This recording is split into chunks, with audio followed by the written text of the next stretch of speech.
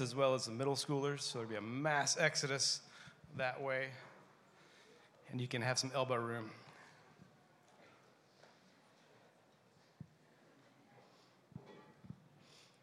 Well, good morning. My name is Ben Palmer, a.k.a. Lydia's dad, for those who don't know me, and I've had the chance to speak one other time here. And so today we close up the series. I'm the closer. I get to come in and kind of stand on all the hard work that's been done over the past 5 or 6 weeks. And we talk about becoming love in this Abounding in Love series, which leads us right up into Advent as we get ready for Christmas and celebrating the coming of our Lord and Savior, celebrating his coming, the love coming in the flesh, which is a pretty powerful concept to grasp. So as we get started this morning, I've got a question. It's a rhetorical question, so don't answer yet. We'll wait for that a little later. But what compels you? What moves you? You know, love is a powerful force, a compelling force that motivates us to action. It moves us to action. And I have a love for a certain thing. It often brings me great joy.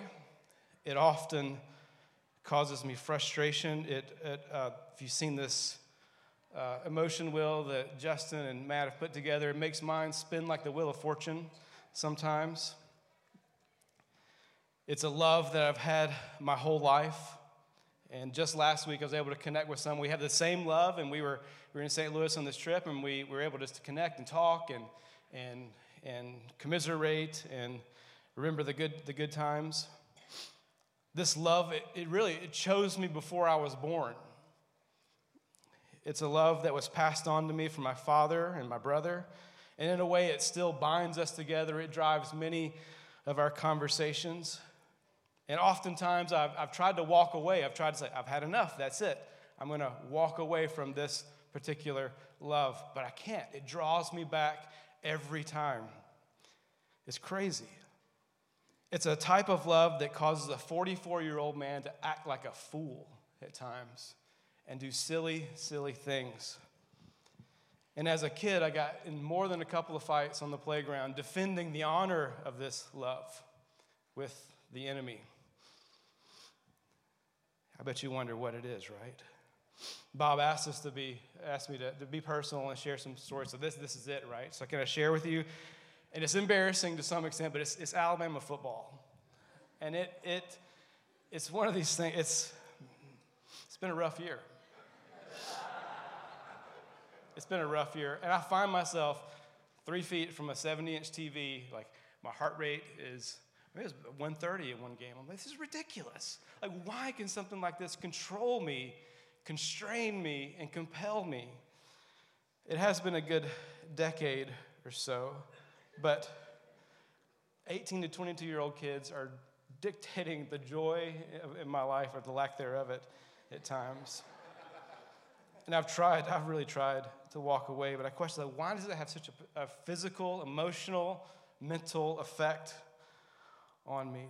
And maybe you think it's silly, but there's a lot of Chiefs fans in here, but you don't really get it. You can lose 7 or 8 games and still go to the playoffs. We lose 2, we're done. Yesterday, there was a slight bit of hope. If like 4 teams lost, then there was a slight chance that we could make the playoff. But it's over. It's done. So I'm okay now. It's behind me until next year. But I know there are some Huskers fans in here too. So it's interesting, isn't it? Like there's this particular love of something, and I've honestly tried to stop. There's one game I'm like, that's it. I'm not watching it. I go to the other room on my computer, pull up YouTube TV, I'm watching it again. Last week in St. Louis, I'm not watching the game. Yeah, click it on and watch it. Like I can't stop. But that's a love that compels and controls. But it serves, that's kind of silly. It's real. It's a real love. It's a real thing that we all, or many of us probably know about. But as we come this morning to God's love is transforming, it's controlling, it's compelling, it changes us. 2 Corinthians 5:14 says, "For the love of Christ compels us, because we are convinced that one died for all. If you back up, it talks about if I were a fool or if I were foolish, it's for the love of Christ. So this morning, as we come to the last of the series on God's abounding love, we will try to bring it all together under this theme of becoming love, like the outpouring, the application of it. It's a mountain of a task. But as I've studied over the past few weeks, just here and there, as I don't have the bulk of time that I used to, it's really amazing. If you just read through the Bible, read through the New Testament, and just search for love. Just search for it. It's everywhere. Every book. And as we get into 1 John this morning, 1 John is particularly packed with love. So as we look back, where have we been? Slow to Anger series moved into Abounding in Love as we begin in Exodus 34, where God has this description of who he is, the Lord's compassionate and gracious, slow to anger, abounding in love. From there, we went to Receiving God's Love, or Justin talked about allowing God to love us right where we are in Matthew 3, in the first part of chapter 4, Jesus' baptism. And then Bob went into the powerful passage in Ephesians 2 where he just outlines the gospel, that you are dead in your trespasses and sins. But then God, because of the great love with which he loved us, raised us up and seated us with Christ in the heavenly realms. And it goes on to say, for by grace you have been saved. And then next, in our darkest hour, John 8, the woman caught in adultery. And then Justin spoke on Acts 9 and Paul's conversion, being transformed by love. And then last week, Stand Sunday, today, we end up with becoming love. And I don't know where you've been in this series. For me, it felt like as we went through Slow to Anger and then Abounding in Love, it felt more like, well, I'm slow to love and abounding in anger. It just brought a lot of it to the surface for me personally. And that's okay. That's where I am. It's where you are maybe.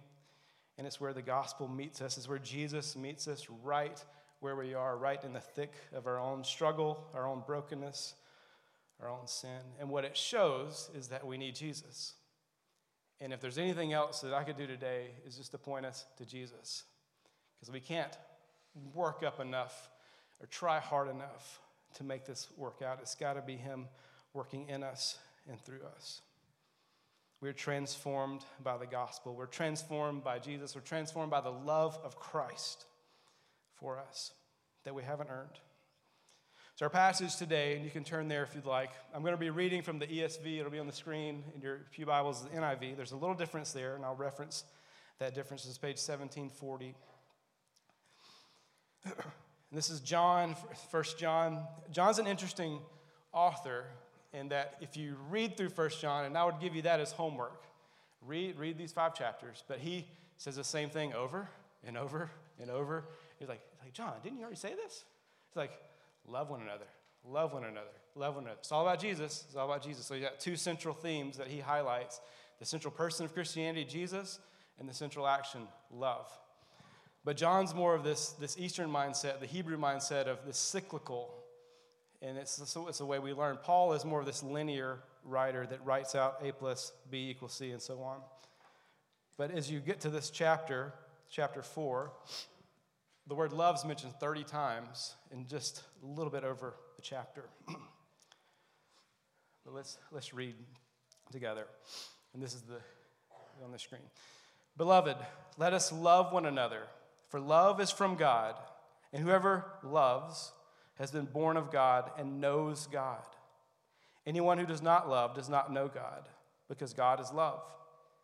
In this, the love of God was made manifest among us, that God sent his only Son into the world, so that we might live through him. In this is love, not that we have loved God, but that he loved us and sent his Son to be a propitiation, an atoning sacrifice for our sins. Beloved, if God so loved us, we ought to love one another. No one has ever seen God.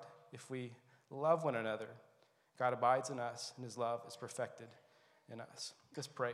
Father, we come to you this morning, and we pray that you would be exalted above all.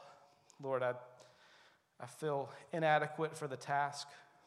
to proclaim this truth. Though it's a simple truth, though it's one that we may think we know, but Lord, I pray that you would massage it into our hearts this morning. I pray that you would remind us that apart from you, we can do nothing. That you would remind us of our deep and desperate need for a Savior. That we never graduate beyond the simple truth that you love us and that you've called us to love others because it's who you are. You are love. So, Lord, grip our hearts. Move us, compel us, control us with a love that is perfect and powerful. Lord, move me out of the way, and we pray that we would see Jesus and that we would see him only. And we pray this in his name. Amen.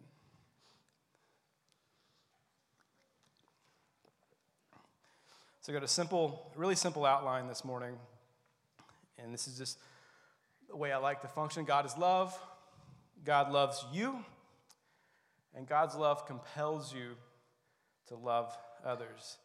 And that's it. That's the whole series right there. It's really simple, isn't it? But it's not, because we struggle grasping some of these things. The foundation of this series that we walked through, God is love, and that he is abounding in it, abundant in it. It goes back to Exodus 34, where it says, the Lord, Yahweh, Yahweh, a God merciful and gracious, slow to anger, and abounding in steadfast love and faithfulness, keeping steadfast love for thousands. Now, this word, the ESV translates steadfast love. The NIV says love is neither or better than the other, but it's the Hebrew word hesed or kesed, however you want to pronounce it. And it's such a rich word that when the translators of the King James and the Geneva Bible back in the late 1500s, early 1600s, they came to this word and they're like love is just not enough. Well, let's do loving kindness was the word. They're trying to get just a little bit more of the nature of this word, that it's rich, and but it means like this covenantal, this promise-making, like this love that binds you to it, this loyal love, this love that produces action, this love that compels, this love that's God reaching down, becoming flesh, and drawing you into relationship with him, this steadfast love. That's the anchor that God is abounding in that. And there's one verse that I love that really shows this. In Psalm 23, you know the psalm, the Lord is my shepherd, I shall not want. But verse 6 is when it says, surely goodness and love will follow me all the days of my life. And it's surely goodness and hesed will follow me. But what's really cool here is that word follow. It's got some stronger meanings to it. The word radaf in Hebrew can also mean to pursue or to persecute. And so follow is kind of, I've had this picture of like my dog following me. Actually, my dog pulls me. But anyway, but it's much more than that. It's this pursuit of. And maybe you've experienced God's pursuit of you and that his love runs after you. My senior year in college, I was backpacking through Europe, and to be honest, I was kind of doing that whole Psalm 139 Jonah thing, like going to the far side of the sea, taking it literally and trying to get over there and get away. I knew that God was calling me to go to China after college, but I kind of freaked out and I'm not doing it. And so I kind of went off and with some friends in our school, I had a study center over there, so there was a bunch of us over there for a month, just tramping around the country, and well, a bunch of countries. But we were in England for New Year's Eve, just doing what college students do. And there's a group of us. And then out of nowhere, there was New Year's Eve, people everywhere. This guy, I'm in a group of people, and he comes in, someone grabs my arm and pulls me out. And it was a Scottish guy, I assume, because he said, "Are you a Christian?" And I said, "Well, yeah." He said, "Well, what are you doing? What are you doing? Are you going to live like all of these people, or are you going to follow Christ?" And he walked away. And it was one of those like jolts to the system. It was one of those. It's a turning point for me. And God used it to draw me back to him. I'd gone through a lot of things. I'd lost one of my best friends, and I'd had some family members pass away, and so I just wasn't dealing with it well, and I just ran. But God, in his love, through this Scottish man with a cool accent, pulled me back. It took a little while longer, but that was the jolt in the system. It was the love of Christ pursuing us, this steadfast, abounding love that is greater than we can fathom comes after us. Well, in this 1 John passage, there are two things that we see about the love of God, and that God is love. But it's here that love is from God and that it is who he is. All true love finds its source in him. Now, I read this again this week, and it's so interesting because if I describe this passage, you're going to know exactly what it is because it's read at probably every wedding, right? 1 Corinthians 13. And it's one of those things that becomes so familiar that you almost, yeah. And it's beautiful to read it at a wedding, but you probably need it about 3 months later when you've had your first blow up and fight. And then everyone after to remember that love is what? Patient, kind. It does not boast. It does not envy. It's not proud. It does not dishonor others. It's not self-seeking, not easily angered, keeps no records of wrong, does not delight in evil, rejoices with the truth. It always protects, trusts, hopes, always perseveres. Love never fails. That's describing who God is, right? That he is kind, he's patient, he is not easily angered. He keeps no records of wrong for you because he's poured that on Christ. Christ paid the penalty for our sin for us. His love never fails. God is love. It's who he is. He's the author of it. It comes from him. And we can rest in knowing these truths about him. His love is unfathomable.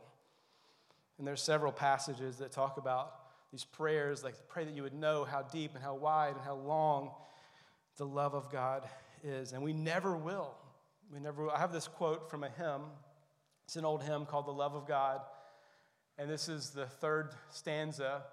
And there's an interesting story behind this stanza. It was found written on the inside of an insane asylum, I believe. But it says this: could we with ink the ocean fill, and were the skies of parchment made, were every stalk on earth a quill, and every one a scribe by trade, to write the love of God above would drain the ocean dry, nor could the scroll contain the whole, though stretch from sky to sky. And that paints a beautiful picture, though we don't run out of ink as much anymore with Apple pencils and such, but if you get the picture of the ocean being drained dry, and it still wouldn't come close to describing or to writing about the love of God. And the only response that we can have to that is, whoa, wow. That's who God is. And this God who is magnificent beyond our comprehension, he loves you. He loves me. It's our second point this morning, is that God loves you. Now, my tendency here is to say, no, I got that. I got it. You know, I got an A+ in Vacation Bible School. I got this. Jesus loves me. This I know, for the Bible tells me so. Got it. I can even sing it in Chinese. So I got a double score there, whatever. But it becomes so familiar, so trite, that it just kind of flies over our head, and I have no hair to catch it. So it just flies right over. But we need to sit in it. Do you grasp that? Do you grasp what that means? It's so simple. But it will change your life to know that the God of the universe loves you in all your crap, in all your sin, in all your brokenness, in all your wounds. He loves you. You are his beloved. And this is really why I chose the ESV this morning, because that first word, beloved, is really powerful, and there's so much in that. The NIV says, dear friends. And now we can read dear friends as just a salutation, like, oh, dear friends, like dear Wellspring. But it's so much more. It's this word agape with an ending that makes it loved ones. And so beloved, so ones who are loved, ones who are deeply loved. And then he goes on to say what he needs to say. He said, let us love one another. But as a believer, that you are a dearly loved child of God. Dearly loved. I have a couple of quotes here. First one by John Owen that says, the greatest sorrow and burden that you can lay on the Father, the greatest unkindness that you can do to him is to not believe that he loves you. Now, I don't think John Owen's point, nor mine, is to heap guilt on us. Well, okay, there's one more thing. I know I struggle with that, and so I've heaped that on him. But he's a lot bigger than that. But the point is to remind us that God loves us in spite of who we are. He loves us in the midst of our unbelief. He loves us in the rough places. He loves us in the smooth places. He loves the warts, the wounds, and all your intricacies. Well, he created you. And he created you to know him and to know that you're loved by him. The next quote is by St. Augustine, or St. Augustine. I learned in seminary, if you say Augustine, it makes you sound a little smarter. So that was worth my education, right? But so just sit with this for a second. God loves each of us as if there were only one of us. God loves each of us as if there were only one of us. Now, I love this quote because it shows the greatness of God's love, yet the individual, particular nature that is applied directly to you, to you, and to you, is that he loves you individually. And I think we can often get lost in the crowd. Maybe some of you tried to get Taylor Swift tickets this week, and you felt lost in the crowd. I didn't. But you felt lost in the crowd. There's this queue that goes on forever and ever. It's like, but what if Taylor Swift called you or sent you a text and said, here's a link to your ticket because you're special? That would make some of your days. But God has done that infinitely more in that he didn't die for a nameless mass of potential followers. He died for you and for me by name. Ephesians 1 says, before the foundation of the world, I chose you in Christ. John 3:16, I've heard it used this way, and this is what you can do with this. It says, for God so loved Ben Parmer, or God so loved, insert your name, that he gave his one and only son, that when he believes in him, he will never perish, but have eternal life. God loved you so much that he has done that for you and for me. And this is true. It's truth. And you may wrestle with it, but it's true. And we'll spend the rest of our lives and really all of eternity trying to grasp that. But it really should rock you a little bit in a good way this morning. Verse 9, this morning, it says, in this the love of God was made manifest, or the love of God was shown to us, that God sent his only Son into the world, that we might live through him. In this is love. Not that we have loved God, but that he loved us and sent his Son to be the propitiation. That's a big word, but it means atoning sacrifice for our sins. It means that he paid the penalty. It means that he took our place. Romans 5:8 says this, but God demonstrates his love for us in this. While we were still sinners, Christ died for us. So what does that all mean? It means that Jesus lived a perfect, sinless life that we could never live, and he died the death that we deserve to die. He took our place. He became an atoning sacrifice. He paid the penalty. But not only that, he didn't just die, but he rose again. And this passage even talks about we have life in him. Is that it's not just you got got a clean slate. Like, no, he gave you new life. He gave you his identity. He gave you identity in him. And that if you know Christ, the minute you trust in him, you have eternal life. It's not something that we graduate into when we die. It starts right there and goes on through eternity, because we'll need all of eternity to grasp the love of God for us. You know, if you wrestle with this, it's really okay. God's a lot bigger than you think he is. And my guess is that if you're here this morning, that God's brought you here, and he's patient, and he's waiting for you to come to grips with how much he loves you. He's at work. All you have to do is surrender to his love and surrender to the good news of what Jesus has done. And as Martin Luther, his conversion prayer was this. He's like, I'm yours, save me. This is really simple. So all that's background. So that's kind of where we've been thus far. So now we get to the point of becoming love. And so we're good, I think, on time.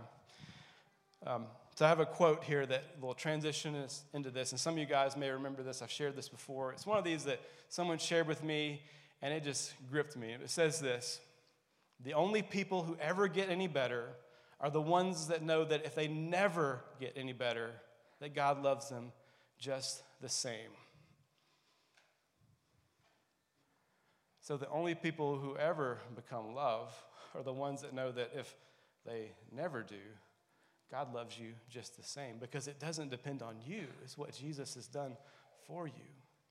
But in that, knowing this, you're set free.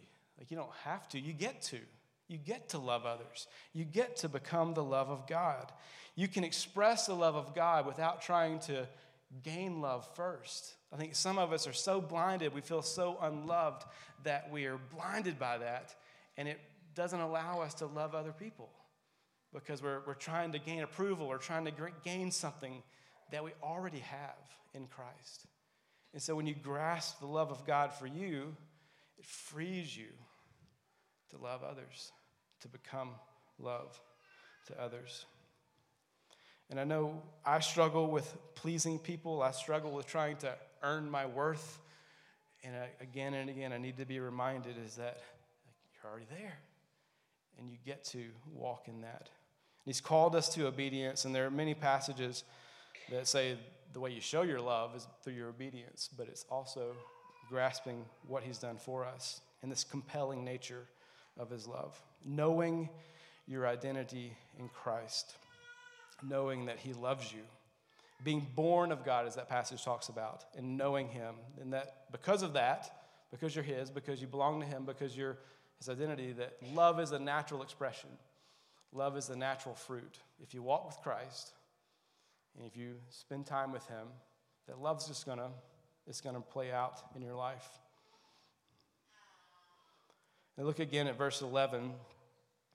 It says, "Beloved, if God loves us, then we ought." And there's that compelling nature, is that we ought to love one another. The compelling nature of the love of Christ is where we started this morning, is that for Christ's love compels us.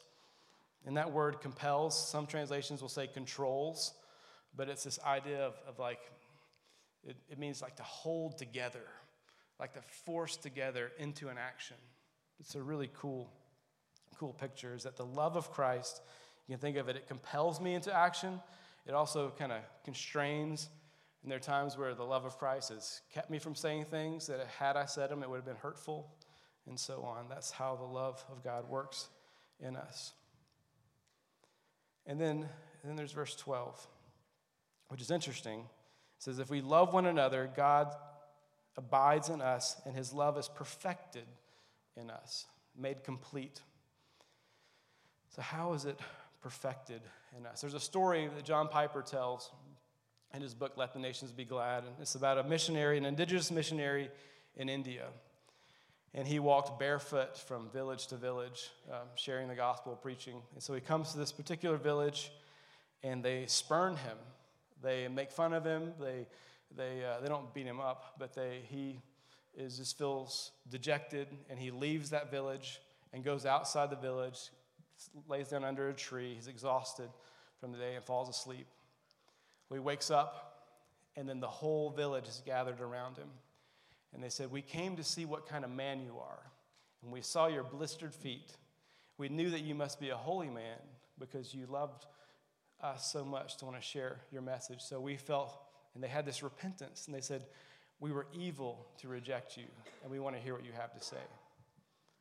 So he became love. He expressed the love of God. And so if we look at our outline, God is love. God loves us. God's love compels. And the next slide is that God's love compels you to become love to others. You become the expression of his love to others. So how do we do this? I've got three things, and then we'll have a little bit of discussion. And it's really simple. It's think big, go deep, start small.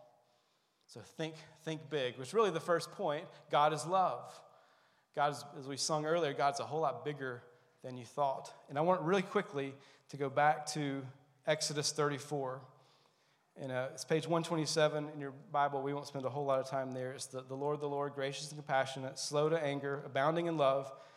And it goes on. And then in your Bibles, there's a paragraph break. But there's really no paragraph break there in the original text. But it says, verse 6. So all this is who God is. And then Moses responds. And how do you think he responds? Moses quickly bowed his head to the earth and worshiped. So when Moses came to grips with who God is, and that he's like, wow. And he worshiped. And that's really what worship is. It's not just singing songs, but it's standing in awe of who God is. That he's a whole lot bigger than we think. He's a whole lot more powerful than we think. His love is greater than we think and can imagine. But start there. Think big. Like, come back to who God is. And if I could encourage you on a daily basis or on a regular basis, I'm trying to think of his name now. Jerry Bridges is one of my favorite authors. He was a navigator. He's just kind of a regular guy, but wrote many books. But he said this: you need to preach the gospel to yourself every day.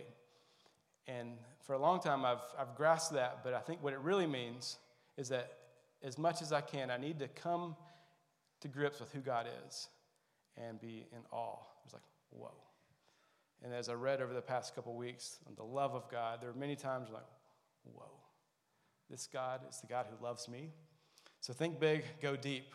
As we talked about a few weeks ago, receiving God's love is believing that God loves you, and then allowing it into the deep recesses of your heart and soul, into the parts of you that are wounds, where you've maybe had counseling and stuff, is that God loves you even there. So go deep. And then start small. And that's the hands-on. So really you've got your head, your heart, and your hands. So do you struggle with loving others? Well, start small. Maybe speak that word that needs to be said. I was sitting back there as we were singing, just thinking about turning points in my life. And that conversation in Trafalgar Square 20 years ago lasted probably 20 seconds. Changed my life. I think of 10 or so other conversations that were probably 20 seconds long that are turning points. And you have the opportunity, whether you know it or not, to do that to those around you, just being aware and starting small. So that's it. So here's the question before we transition to the next thing this morning. What are some ways that you can start small? Or what are some of your key takeaways from this series? We'll have a couple people share. This is the non-rhetorical portion.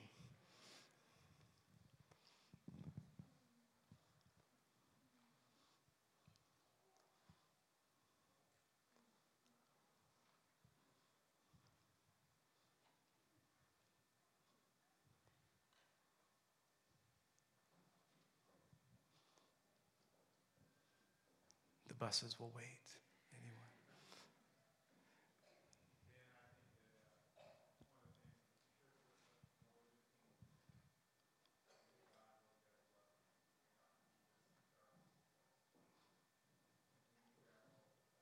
Mm-hmm.